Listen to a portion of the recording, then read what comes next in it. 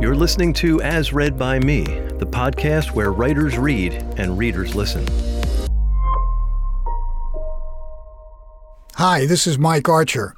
This is a piece from my blog, thearcherjournal.com, called Nature's Cathedrals, as read by me. If you want to see our real place in the world, it may make you feel insignificant. It's all around us, but never more than our American treasure, our national parks. We recently got back from spending a few days visiting Zion and Bryce Canyon National Parks. The majesty of nature is overwhelming. It's as if you're traveling back 1,000 years when the earth was first forming.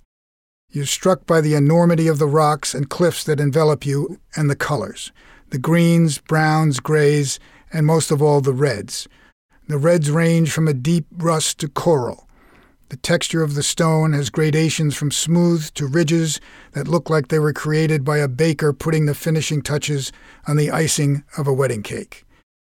The parks are part of the Grand Staircase, an immense stretch of sedimentary rock that stretches from Bryce Canyon through Zion in Utah and into the Grand Canyon in Arizona. Geologist Charles Dutton first realized nature's huge staircase rose from the bottom of the Grand Canyon northward in cliffs that formed giant steps. They were named for the colors of the rock: pink, gray, white, vermilion, and chocolate. Everything in Zion takes its life from the Virgin River. The flow of water created cliffs and towers that have stood for centuries. Zion means promised land. It calls itself a sanctuary in the middle of a desert. Semi-nomadic Native Americans started living there 8,000 years ago. That's how time and place are measured here, in thousands of years. It's said you look up to the cliffs of Zion as you drive through. The earth tones reach into the blue sky, and you're enveloped by nature and its silence. You can hear the quiet.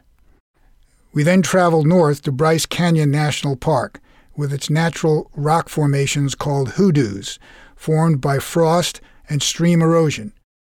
Bryce was settled by Mormon pioneers in the 1850s and named for Ebenezer Bryce, who settled there with his wife and 12 kids in 1874. We humans imagine figures in the giant rock formations. There's Thor's torch, 2 chipmunks, Snoopy, and even Cinderella and her evil sisters. You look down on Bryce from the rim that varies from 8,000 to 9,000 feet. The sunlight and shadows change the view as the day goes on, and the sun warms the chilly autumn morning air when it can be in the upper 30s. Words and pictures cannot truly capture the experience of standing in the middle of this world like no other. It brings home the importance of our responsibility to respect and preserve this gift of nature. It makes us all part of something bigger than ourselves. Stephen Mather was the National Parks Director in the 1920s. He said the parks do not belong to one state or to one section. They are national properties in which every citizen has a vested interest. They belong as much to the man of Massachusetts, of Michigan, of Florida, as they do to the people of California, Wyoming, and of Arizona. It should be a call for us all to worship at these cathedrals of nature. Thanks for joining us. If you love the show and want to keep hearing more great stories, there are 3 ways you can help. You can hit the subscribe or follow button on your favorite podcast app. You can leave a review for the show on iTunes.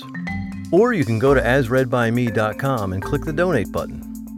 Every little bit helps us continue to amplify the eclectic collection of stories and voices that make our show unique. If you're a writer or know one who should be on our show, send an email to writers@asreadbyme.com. Well, that's it for this episode. We'll see you next time on As Read by Me.